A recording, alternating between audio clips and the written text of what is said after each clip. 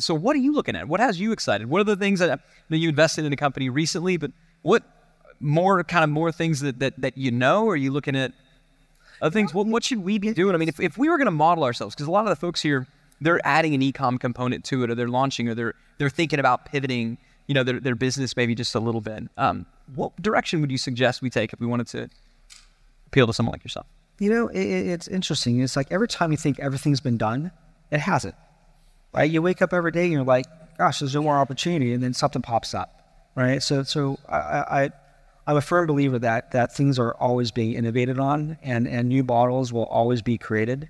How much more successful would you be if you had lunch once a week with insanely successful entrepreneurs who share their biggest secrets on how they think and achieve success? Grab your seat at the table, because this is Business Lunch with Roland Frazier and Ryan Dice. Welcome to another episode of Business Lunch. And today's a snackable episode with Roland, where he's going to get into some more tactical strategies that you can start using to live a rich and happy life. If this is the first snackable episode you're hearing, I'd encourage you to go back and listen to some of the other episodes that Roland has put out. And if you want to get notified every time we release a new episode, go to the new businesslunchpodcast.com website, and we'll send you detailed notes along with every episode. That's businesslunchpodcast.com, www.businesslunchpodcast.com, and you can sign up for the free email newsletter where you'll be able to get all the highlights and resources from the episodes. Welcome Mr. Brian Leaf with us this afternoon. Let's give him a big hand. And we're going to have a fireside chat with Roland and Ryan, as well as with Brian. Welcome, big friend. Now. I feel like that was like the old Gilligan's Island one, where it's Brian Lee and the rest. Me and Roland. So thanks again for flying all the way, taking the red eye from Los Angeles. Thank you for having me. There's a lot of other Californians out here, so they're, I think, yeah, woo, all right, California, in the house. The things for you and like tens of millions of other people. But thank you again for coming all the way out here. I know everybody here appreciates it, given all of the success that you've had with starting commerce companies and building. It really, I think, without realizing it, without knowing that you were doing it, building kind of some model content and commerce type company. So it's fun for us just to get a chance to chat with you and let these fine folks listen in. Awesome, thank you. So you've done quite a few diverse things in LegalZoom. So legal, which then leads to shoes. Obviously, I can see the connection there. And then lawyers wear shoes. And then lawyers wear shoes. And then Honest with baby things and going into other things. Or I know that legal and shoe were your ideas, right, originally? Right. How do you come up with these things and start them? Yeah, so I think, like many of you, I think I was just born to be an entrepreneur. I always had it in me to start something. Like ever since I was in grade school, I would be like, I would make my own little mazes and try to sell them to the other kids for 10 cents, all that kind of stuff. And I think for LegalZoom, I ended up going to law school and working at a pretty nice firm, but it wasn't that fulfilling to me. And so I kind of wanted to get back to starting a company. And I remember one of my partners asked me to form a corporation for them, for a client. And I formed it and it took 10 minutes. Right, because it's just a check the box form, and then when the billing came, you had to approve your billing rates and everything, and it was $2,000 next to it, and I told the partner, I go, I think it only took me 10 minutes, but it has $2,000, and he's like, that's our standard fee for incorporating. I said, wow, that's a lot of margin in law. I started to say, wow, a lawyer with a conscience, but you were like, this is wrong. You're like, margin. And so I realized pretty quickly that you could probably automate, this is when the internet was first started, that you could automate a lot of this process and put it online, very similar to what QuickBooks was doing with accounting, as well as what TurboTax was doing with tax software, that you could automate a lot of these very simple legal procedures. And that's the genesis of LegalZoom. And we started that company, gosh, believe it or not, like 16 years ago. So it's been a while. I formed my very first company Really? Soft Niche Solutions, which is no longer in business because it didn't actually ever do anything. But I formed my very first company on LegalZoom. Oh, thank you. No joke. Yeah. I'll give you a discount on your next one. Thank you. Thank you. I appreciate it. Anybody else? Has anybody else? Did you form your company on LegalZoom? Oh, people. Yeah. And it really was. It was great for entrepreneurs, right? That big aspect. It leveled that playing field. So thank you for doing that for the entrepreneurial community as well. Thank you. So one of the questions we get from a lot of the folks here is, I'm an entrepreneur, I have an idea, or I am the only person in the business right now, and I don't know, I want to automate legal, let's say, or something, but I don't know how to do that myself. How do you go about finding the people that can do the stuff so that you're not having to learn how to program in Ruby on Rails and things like that? Yeah, for LegalZoom, we kind of got fortunate because a good friend of mine was working in a company called Sapient back in the day, and he was building websites. And we were talking to him about the idea because we knew we needed someone to actually build a site. And he joined us as a co-founder. Okay. So that's how we started with LegalZoom on the coding side. But looking back at all the companies that I've started, it really does come down to knowing what you're capable of and understanding how to buttress your abilities, right? So for every company, we vet every person that we're bringing in, understanding what the structure of the company should be moving forward. I tend not to hire, a year in advance. I usually tend to hire 5 days late. Truthfully, is kind of like getting the most out of your talent and then hiring only when you need. Do you think about that? I don't mean to interrupt, but I think that's what a lot of that's what we've done also, more as a function of need, right? You don't always have the funding there to do that. Right. So, in a lot of your ventures, you have had the funding there, but so has that been a conscious thing? Do you feel like that's the right way to approach hiring and growing the team and getting the people like Roland talked about, waiting until until you've utilized all the resources you have? Yeah, I think so. I mean, you could definitely, if you have enough funding, you could definitely hire a little bit ahead of the curve so you're not constantly, battling from behind. But in terms of, growth versus profitability, right? You want to hire as few people as possible to get to profitability, but you also want that growth.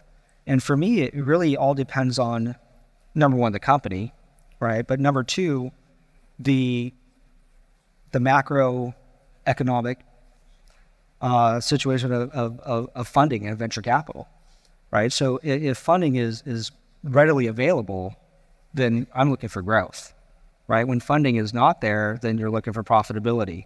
But even when you seek growth, you always want to have in your head a clear path to profitability.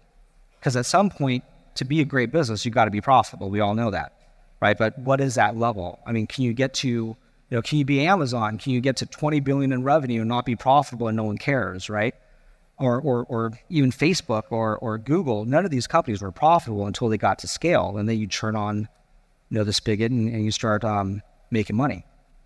So it all depends on the type of business, the funding environment, but always with the eye towards how do we get profitable. And as far as kind of keeping tabs on that, what are the KPIs? What are the key performance indicators that you look at to see if, what do you watch on a daily basis? What's important to you to see, to know kind of how the business is doing? A lot of it is marketing, right? Which is why, you're all here. So for me, we pay very close attention to cost per acquisitions, what we call CPNS, which is a cost per new subscriber, because a lot of my businesses are subscription based. We look at LTVs, we look at, which is lifetime values. Oh, LTVs, okay. Yeah, lifetime value. It's LTB. It was like, yeah. I don't even know what that is. Yeah, so really we're fancy. I feel so stupid. Yeah. So we're looking at a lot of that type of KPI or those KPIs.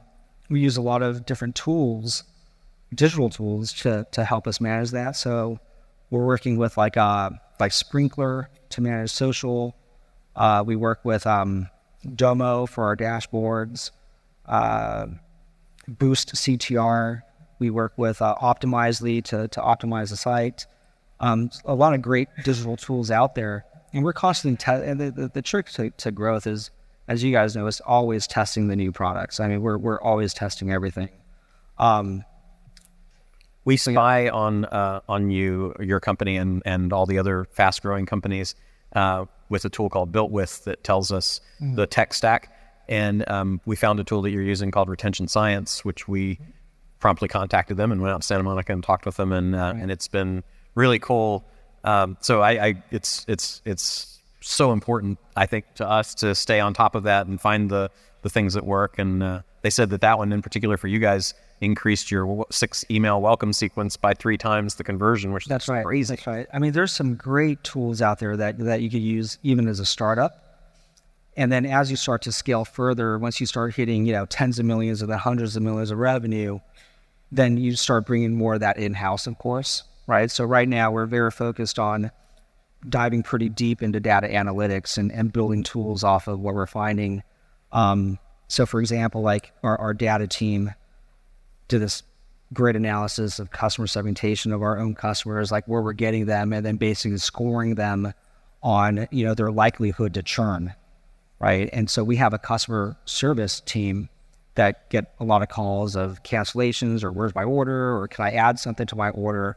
And basically, even as they call, now our CS reps have lights. Like if they're calling to cancel their subscription, we have lights that have red, yellow, or green now. Because now we know like this person calling looks very similar to all these other customers that are low value to us. So just basically cancel them and move on to the next call. Yellow, they have a certain amount of sets to offer them. Green is save them no matter what. So you're not trying to save everybody. You're like, if you're not our ideal customer, we just assume, part ways and kind of focus more on getting green light people, right? That's correct. That's a good point of optimization. So if you were to look back, whether it's Honest or it's Shoedazzle or even going all the way back to LegalZoom, what were some of the things that you did that you recall or that was done by your team that really moved the needle, that made a big difference? Because the problem with optimization is a lot of things that we try, they don't do anything. It wasn't good or bad. It just made no difference. Right. So what were some of those needle movers, if you were to look back? It's interesting you say that because most of the stuff that you do test doesn't move the needle, right? But it's really like those little nuggets that you find that all add up.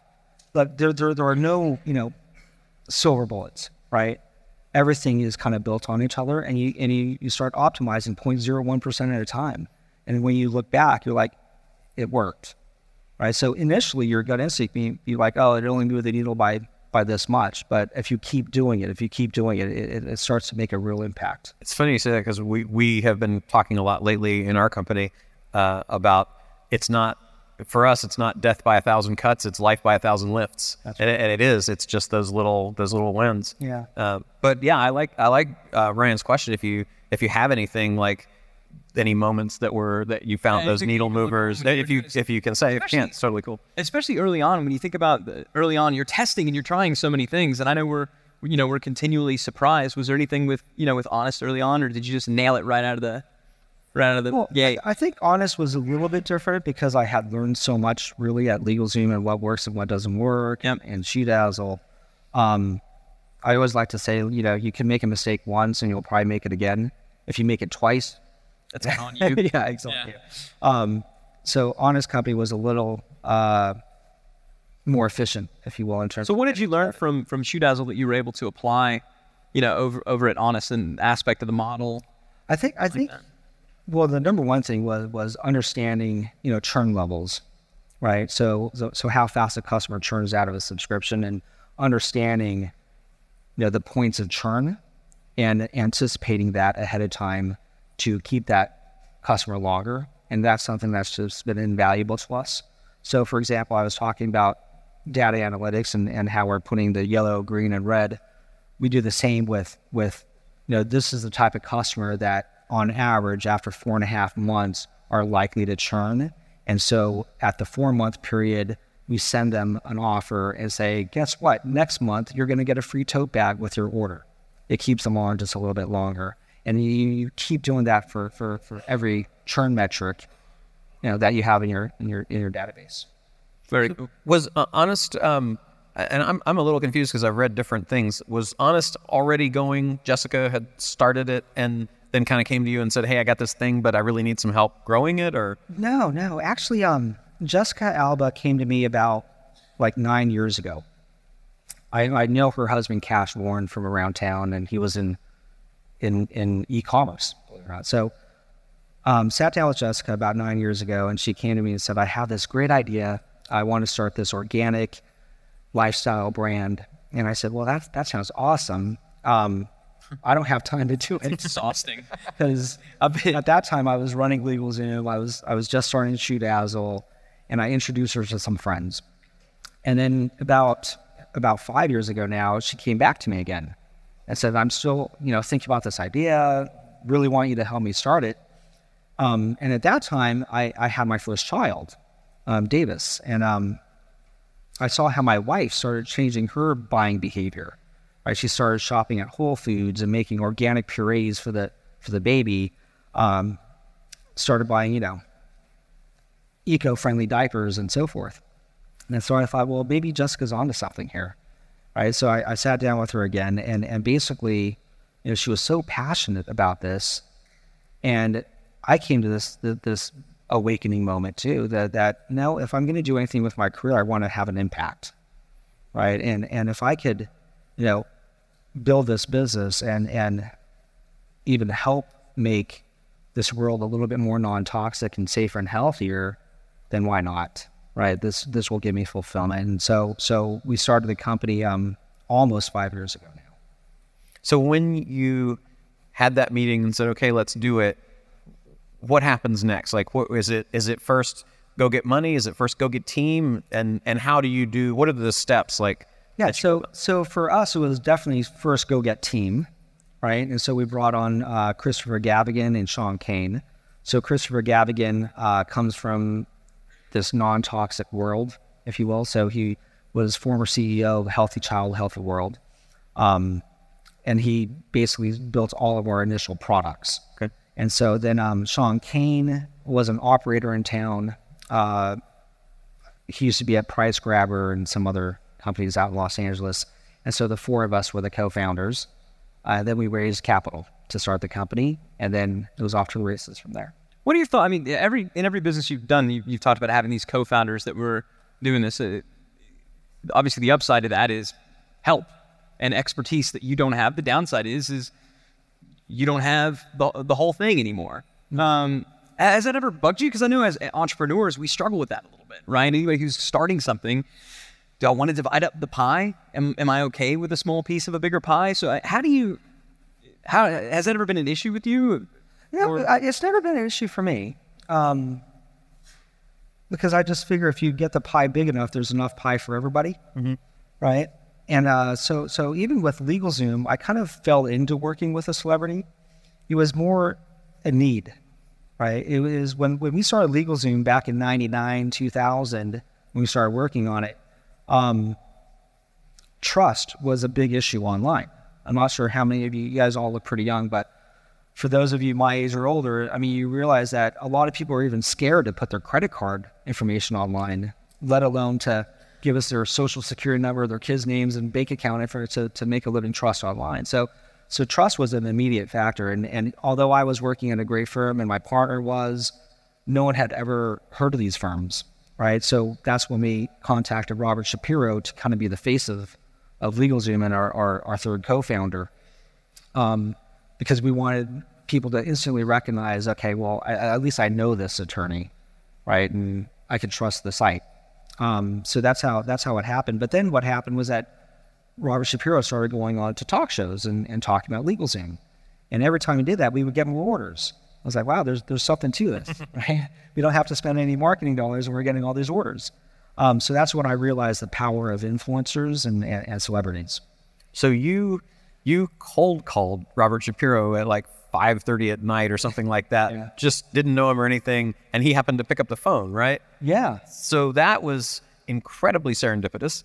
And then Jessica, you met through somebody that you already knew, and Kim, I think you met through Robert Shapiro, right? So for those of us who do not have the stars aligned quite so well to have that kind of luck, if we want to attach a celebrity, how would you go about approaching that? I would go about approaching it kind of the similar. Well, number one, you got to think of any, potential partner as a potential business partner, even if it's a celebrity, right? So a lot of people ask me like, well, what's it like and this and that. It's like Jessica's not, Jessica Alba, the actress in The Office. She's our business partner, right? And so unless you approach it in that manner and understand that this is your partner, this is not going to just be a face to the brand. And look, you could always pay someone to be a face of a brand or go out there and talk about something, but to truly have a partner, that's a decision you have to make in terms of, equity splits and how much involvement and everything else. So, they're just like everyone else in terms of, potential business partners. But how I would approach it, if I didn't know these people directly, the first thing you want to do is try to reach them directly, right? Because it's very difficult to go through, talent managers and agents and so forth. And on top of that, talent managers, their jobs are to say no, right? It's like, no, not interested. So try to use your network as best as you can to see if you could get to that person directly as opposed to through a talent manager or an agent. And if you have to go through a talent manager or agent, there are definitely some agents and talent managers who are definitely more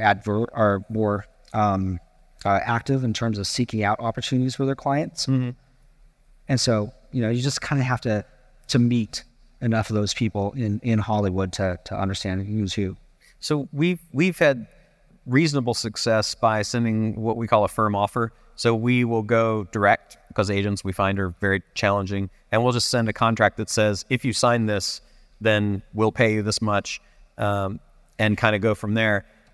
Once you have that initial contact, how do you decide equity splits and comp and stuff like that? Where do you start with that? It's when it comes to Without revealing the equity position of your business. Yeah, partner. for sure. Yeah. It's like Just generally, yeah. how much she got? It's like, go ahead. how much money does she make? Yeah. So in terms of equity splits, it's really the Wild Wild West, right? That's when I find I don't know where to start though. There's no standard. There's no one says, if you're a C-level actress or a C-level singer, you get this much. There's no formula. Yeah. Right. And so it's, again, it's all negotiation. Where do you start? Like, or how just because I know everybody has this challenges. Yeah.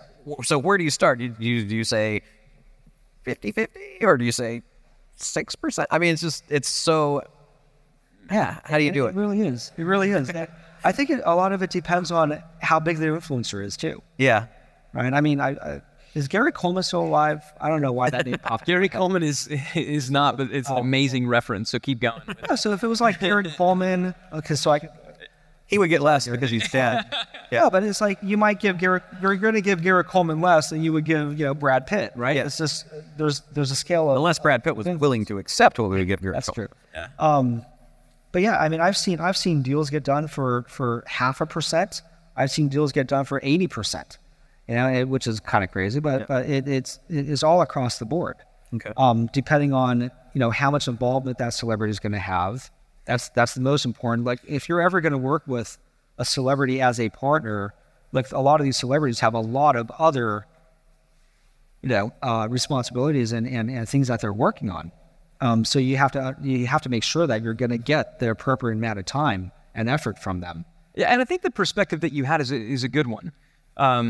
They're a business partner. So I think you would almost have to approach it in the same manner that you would any other business partner you had that had a full-time job. That's right. So you're approaching it saying, this is going to be my whole thing. I'm all in. You're going to be part-time. Now, don't get me wrong. You're a big deal. And that's great. But I'm all in on this. This is all I'm doing. You're going to be part-time on this. And then when your agent calls and you got a big movie and you got to flew and toboggan off to Hawaii to shoot for, a couple of months, you're not going to be here and I am. So I think maybe that's how you would have that conversation. At least that's probably what I would have, how I would do it. And I think also thinking through, because I don't know if it was discussed ahead of time when you're talking to, a Kim Kardashian, like, is it just we want to use your name, or are you going to be actively promoting it on a daily, weekly, monthly, yearly basis? Or is it just you got some association and it's kind of more just a brand deal? I'm guessing that factors into it as well, right? Absolutely. So it's kind of tough because I've seen contracts done for celebrities that say, every month you have to tweet 5 times, you have to post 20 messages on Instagram or whatnot. That tends not to work. Truthfully, it's kind of like if you were forcing any partner, like this is what you have to do, right? It's a partnership. A partnership is a relationship. It's not transactional. Yeah, and if you can't see eye to eye with a potential partner, then you shouldn't be their potential partner. You shouldn't be partners, right? And so that's what I see. It's you're either in it or you're not, right? Tell me how much you want to work on this, and let's go from there. How about team non-celebrity, the other team members? How do you think about bringing them in? Do you offer equity, stock option plans, those kinds of things? Not in a bigger company like Honest has become, but like when you're kind of getting started out. Yeah, I think that's one of the greatest tools any entrepreneur can have are stock options. So at all three companies, I think every employee has stock options. Okay. And of course, the earliest employees get bigger stock option grants, but you use them, as you start growing, the grants become smaller and smaller. You have a VC fund or a startup, an incubator? What is BAM Ventures? Yeah. So I've been angel investing for a long time. So for over 10 years, probably invested in about 70 companies in the Los Angeles area. And so just about 2 years ago, I finally put some structure to all my, crazy investing. All your harebrained schemes. Yeah. You brought all your crazy ideas under one roof. Exactly. What could go wrong? So we kind of formalized, I have a partner named Richard John, and we formed BAM Ventures. And basically we're investing out of that now. So we love backing entrepreneurs, especially, in Los Angeles, although we invest, in other cities as well. What are you looking at today? I mean, so most VCs and angel investors, they have money, but they don't know what the heck's going on. Yeah. And so and I know and I say this, I have friends, like really good friends that are out there, and they ask me, like, what should I be investing in? I was like, dude, that's not good, man. This is like your job. You're doing it. You're a practitioner, right? You're not someone who made it, now you're done. Like you're working, you're living this stuff, had multiple, startups, yourself, many of them exiting. So I would assume that you would know more than at least a lot of the people that I know who are in the VC and angel space. I know some pretty smart big guys, but so what are you looking at? What has you excited? What are the things that you invested in a company recently, but what more things that are you looking at other things? What should we be doing? I mean, if we were going to model ourselves, because a lot of the folks here, they're adding an e-com component to it, or they're launching, or they're thinking about pivoting, their business maybe just a little bit. What direction would you suggest we take if we wanted to appeal to someone like yourself? It's interesting. It's like every time you think everything's been done, it hasn't. Right? You wake up every day and you're like, gosh, there's no more opportunity, and then something pops up. Right? So I'm a firm believer that things are always being innovated on, and new models will always be created. I'm really excited about augmented reality and virtual reality right now. I think it has, it's at the nascent stages right now, but I was meeting with a company that was building what I thought was the first truly virtual mall, and it was really exciting. I put on these Oculus glasses, and I was like going through their rough kind of schematics, and it was beautiful. It was a beautiful experience, and basically depending on the shopper and what they knew about that shopper are the type of shops that they would show that shopper. So you're sitting there in your like lazy boy chair, and you're like, yeah, honey, I'm going to Cabela's. That's kind of cool though. So you're doing a data-driven mall. So the mall changes based on what you know about the past behavior of the people. That's right. That's pretty cool. I think that's exciting. I think there's a whole new world in terms of virtual shopping. I tend to be more of a consumer-facing guy, so those are the deals that I look for. But I also just love technology. Mm-hmm. I saw this drone company that was amazing. It was based out of Germany, and basically it was a drone the size of probably this whole stage. It was gigantic, but wow. It was like a little capsule where it could actually transport a full adult about 50 feet today, right? Just programmatically, and at the pace that evolution is going, is within 10 years. I mean, that 50 feet becomes 5 miles, and then it's going to be pretty amazing just seeing drones take people places. I mean, people talk about self-driving cars and autopilot and this and that. I think the future is in drones. So it's either, honey, I'm going to Cabela's, or honey, I'm going to Cabela's. Right. One of those. You're looking for either of those. Yeah. Yeah. I like it. So one of the investments that you made recently that launched was the one that you were telling us about backstage, Holler.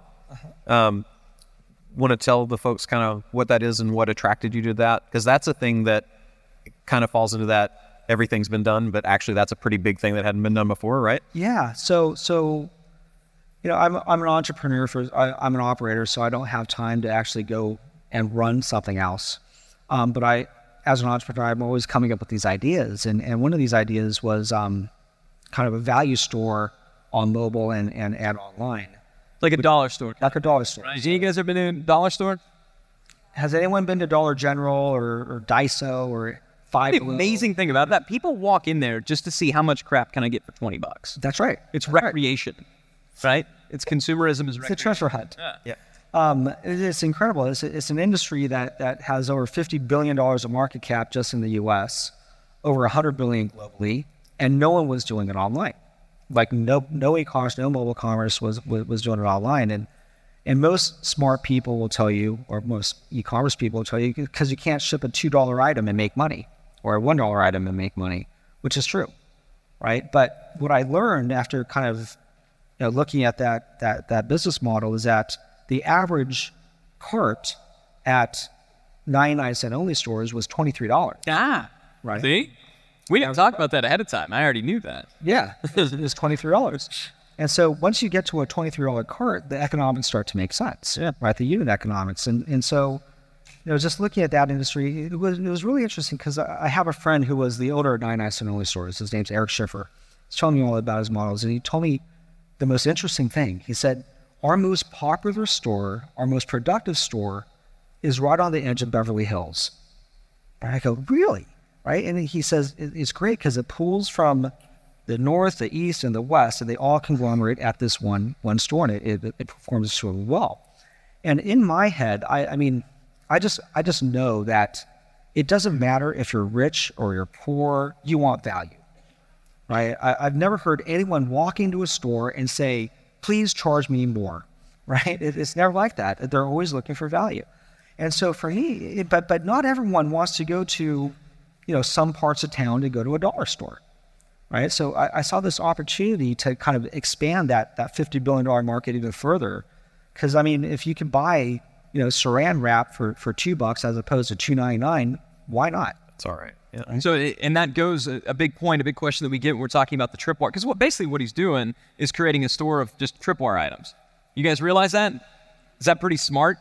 So, a lot of the questions that people get is that I will ask us when we talk about this model is, dude, if somebody comes in at such a low price, isn't the value overall going to be less? Isn't it going to cause them to spend less? And the answer is no.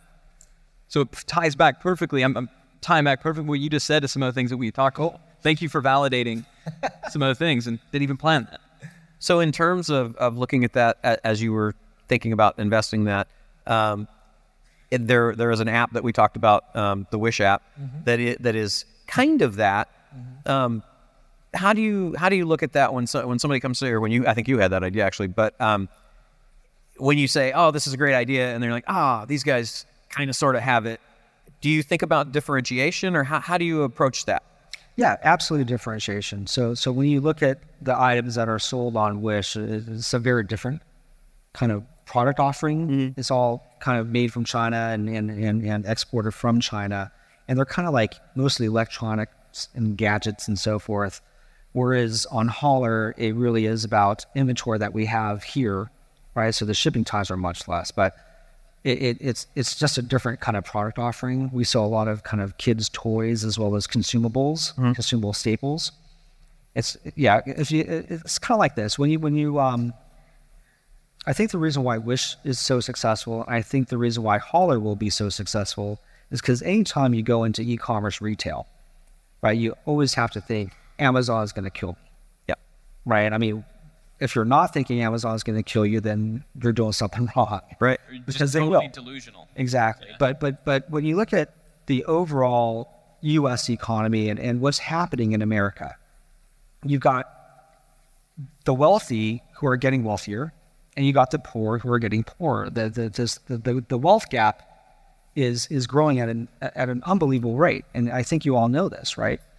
But yet, when you look at retail, the fastest growing segment isn't even e-commerce. It's not Amazon. It's actually the dollar stores. Yep. It's the value chain stores. They're at their all-time highs, and they're meeting and beating every quarter, right? So how is that possible? It's because if you walk into a Dollar General store or a 99-cent only store, 95% of the items in that dollar store are not available on Amazon, right? Just like items that you find on Wish are not available on Amazon. Well, a lot of them are and aren't, but especially it's like when you go into, 99-cent only, I mean, you don't find Tide as a laundry detergent. You don't find Crest toothpaste. I mean, every now and then they'll buy some closeouts and they'll offer you something, but it's more Shasta Cola than Coca-Cola, right? Mm-hmm. And so that's why I think, that dollar place store is making so much money. So you mentioned Amazon, and definitely be aware of that. What are the things that across your investments you're doing to kind of deal with that, like from shipping to any kind of differentiation?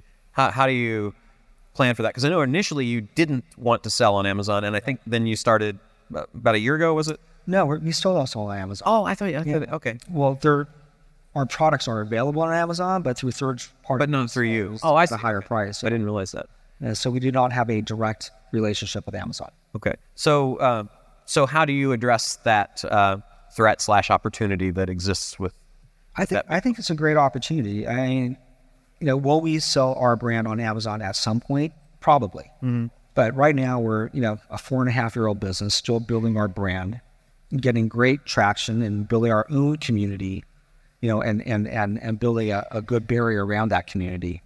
And so I think once that's strong enough, then we'll start selling onto Amazon as well. It's interesting because we started off online as an e-commerce company because that's my background and the DNA of the company. But, we started selling into offline channels too. So Costco was our first large retailer. Mm-hmm. And we sold kind of like a family-size baby shampoo at Costco, and it did extremely well. And we really kind of asked ourselves, well, like, what are we? Are we e-commerce? Are we offline retail? Like, what are we? And we came to this moment where we decided we're a brand, right? We're a CPG brand, and we really shouldn't care. We should be agnostic to how our products get into your home, so long as they get into your home. Right. Does this sound familiar? Give me nutkeys on that. Thank you. And so, in other words, you're defining your business by the people you serve, not the product by the people you serve, not the way that you sell it. Exactly. Yeah. Exactly. Because for us, our mission has always been, we want to create a healthier world. In order to do that, we have to be in your home. And we don't care now. You can shop online, you can shop offline, you can shop mail order catalog, so long as we're in your home. And what are you doing to build this? You said I love the way you put it. Because it so encapsulates the theme of this entire event, right? Community-built brands, content and commerce, not just selling stuff, but really serving an audience and building this community. And you almost described it almost sound like we're building this, this wall kind of around our people. What are you doing to make that happen? Are there people at your company that are in charge of that? Like, what does that process look like? What is it? Yeah, on a day-to-day basis. So community is extremely important to us. It has been from day one, right? Because an engaged community leads to an uplifted brand, and no matter what happens to that brand, you'll have that community who will support you, right? And so what's really interesting to me is going into offline retail. You meet these like I had never I didn't even know what a planogram was, right? Like, for offline retail. What a planogram? Yeah. I don't think most of you guys know what a planogram is. This is what big retailers do to plan out their sets for the coming year. And we had to learn all this as we went. Mm-hmm. But it's interesting. You look at I'll use Tide as an example again, right? So if you go to Target and look for laundry detergent, you're going to basically find 3 or 4 shelves of Tide, and they call that boxing out. Right, so they'll come up with all these new formulas and scents and this and that, different sizes to box out the competition, right? And I found it really interesting because we do the same online, right? We just don't call it really box out, but we're building a social community that's boxing out all of our competitors, because once they're part of our community, they're not part of yours, right? And so we really took that to heart, and it's all about that engagement, that social engagement. So we do have, I think we have like 6 people on our social media team, right? Constantly creating new content and keeping that community engaged. And when you look at our social engagement numbers, I think it's something like 5 times higher than the next CPG brand. Just kicking the crap out of Tide. Well, no, but it's true. I don't want to talk to Tide. Right. Yeah. No offense You to can't talk to Tide, really. If we got Tide people in the room, my bad. But I don't want to talk to Tide. I don't know who's behind Tide. Right. I know the people behind Honest Company, right? Yeah, Mr. Tide. Call it. I'd like to speak to Mr. Tide. But I think what you've done is you've built a brand that's distinctly human. Right. That is lovable. That you want to care about and you want to be a part of, and I think that's a big part of. Yeah, I think the most successful kind of communities built on social, it really is about transparency. It's about authenticity. It's about sharing your story and being truly honest about it. Well, I think, given that the clock has us, that is a perfect place. I'd like to ask just one last thing. Okay. So knowing what we've been able to tell you in the short time that we had together about our audience of folks here, is there any thought that you would like to leave them with? Any bit of wisdom, golden nugget, sage advice, or? I'd say there's a whole new world every day. There's so many opportunities out there, and I would say, try them, test them.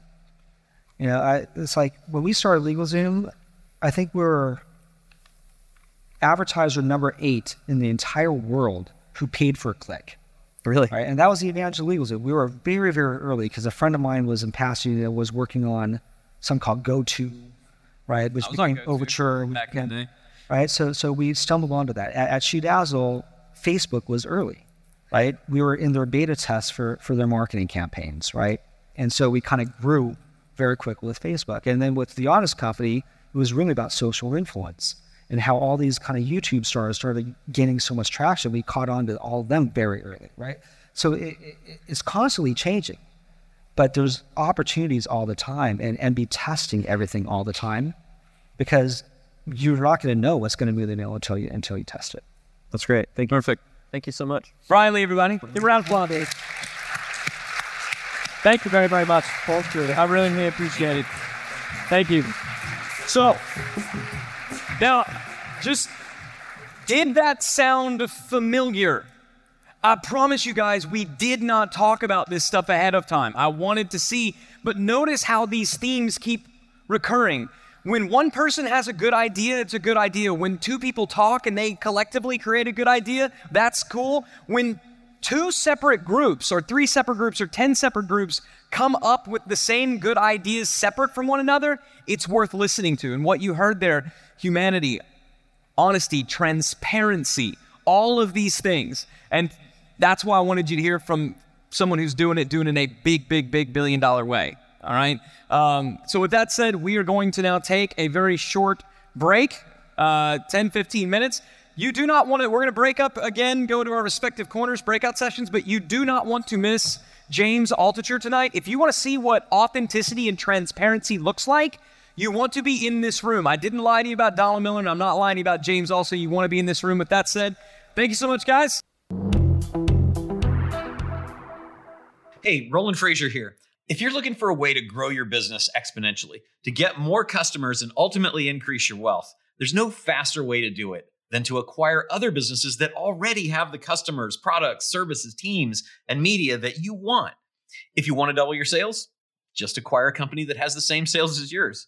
It sounds simple, but far too many people end up starting new businesses that fail and forget that they could skip all the hard stuff and just acquire one that already exists. There's a reason why private equity firms, family offices, big companies like Apple, Google, and some of the smartest entrepreneurs on the planet do not start new businesses from scratch. They acquire already successful businesses. And when they do it, they instantly increase their sales, their profits. If they want market share, they increase that. They can get new products and services to offer all instantly. Hey, look, 90% of new businesses fail. 90%. Why not acquire an already successful business and increase your chances of success by 900%?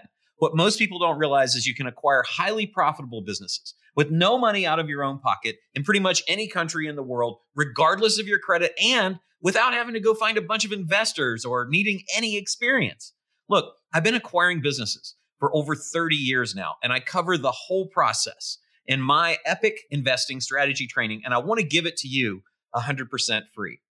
Just visit businesslunchpodcast.com/epic to get your free access to my epic investing training right now while it's available.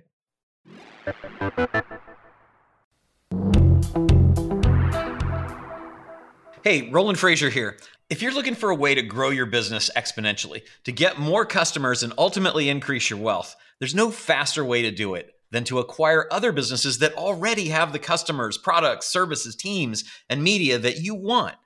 If you want to double your sales, just acquire a company that has the same sales as yours. It sounds simple, but far too many people end up starting new businesses that fail and forget that they could skip all the hard stuff and just acquire one that already exists. There's a reason why private equity firms, family offices, big companies like Apple, Google, and some of the smartest entrepreneurs on the planet do not start new businesses from scratch. They acquire already successful businesses.